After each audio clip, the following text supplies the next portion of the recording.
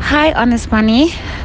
My question is about investing offshore, like overseas, with ETFs overseas and taxing.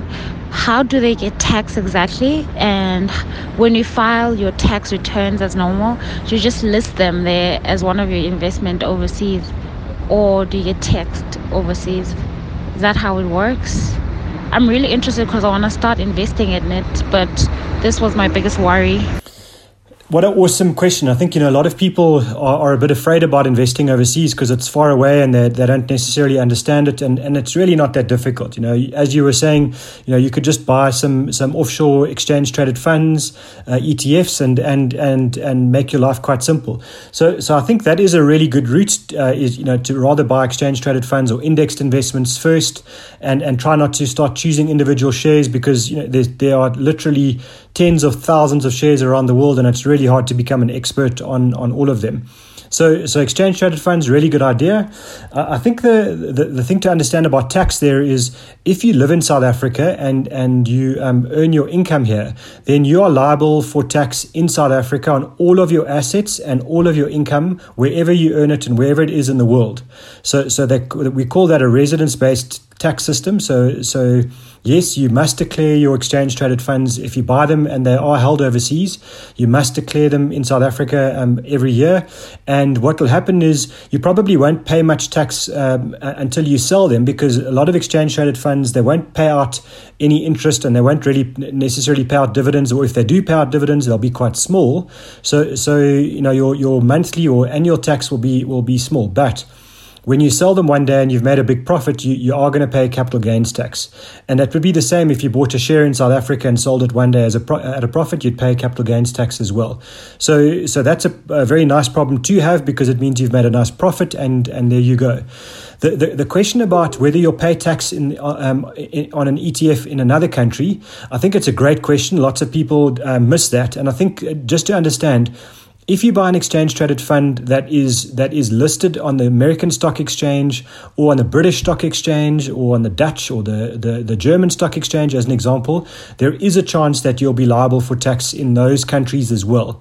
So be very careful of that. You're looking for exchange traded funds that are actually trading in a place like Ireland or in Switzerland or in the Channel Islands, where they don't tax non-residents. So that's a really important question to deal with.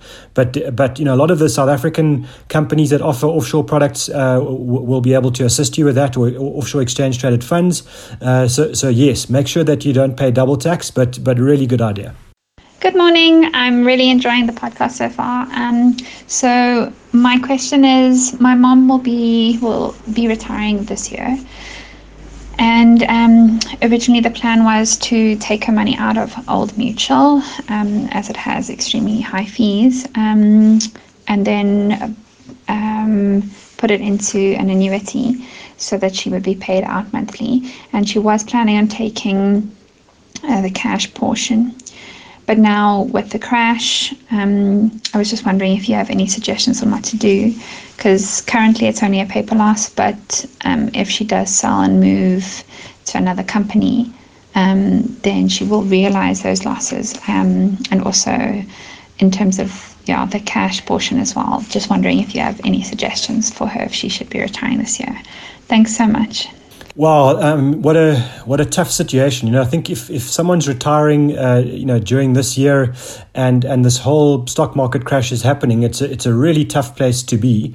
And I think my first comment there is just be careful of viewing retirement as an end chapter. It's not an end chapter. If you're writing a book, retirement happens somewhere around the beginning of the second half, or 2/3 of the way through the book. It's not the end. A lot of us, when we reach retirement, that could be at age 60 or 65. A lot of us will live to age 85 and maybe even 95. So that means that if your mom's retiring and let's say she is 65, she's probably got at least another 20-25 years of life that she's going to be around for, and more importantly that she's going to be investing her money for.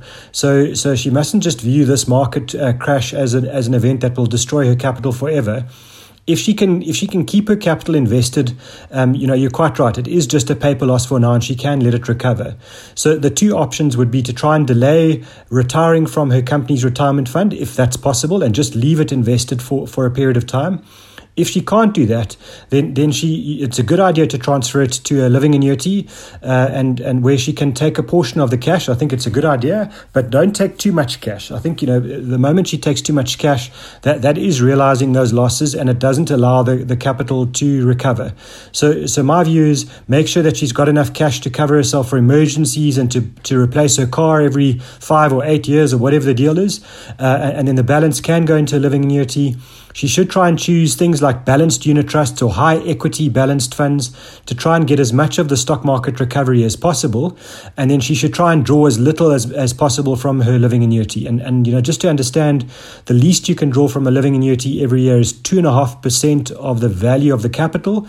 And I think that's a good call. Try and draw as little as possible now. Let the portfolio recover with the stock markets going up, and then she should be fine. But if she draws a high percentage now, so if she draws 8 or 10% now, her capital will probably never recover. So it's a really good point. It's a good question. But yeah, either delay the retirement from her retirement fund if possible, or draw as little as possible and have as much invested in shares as possible.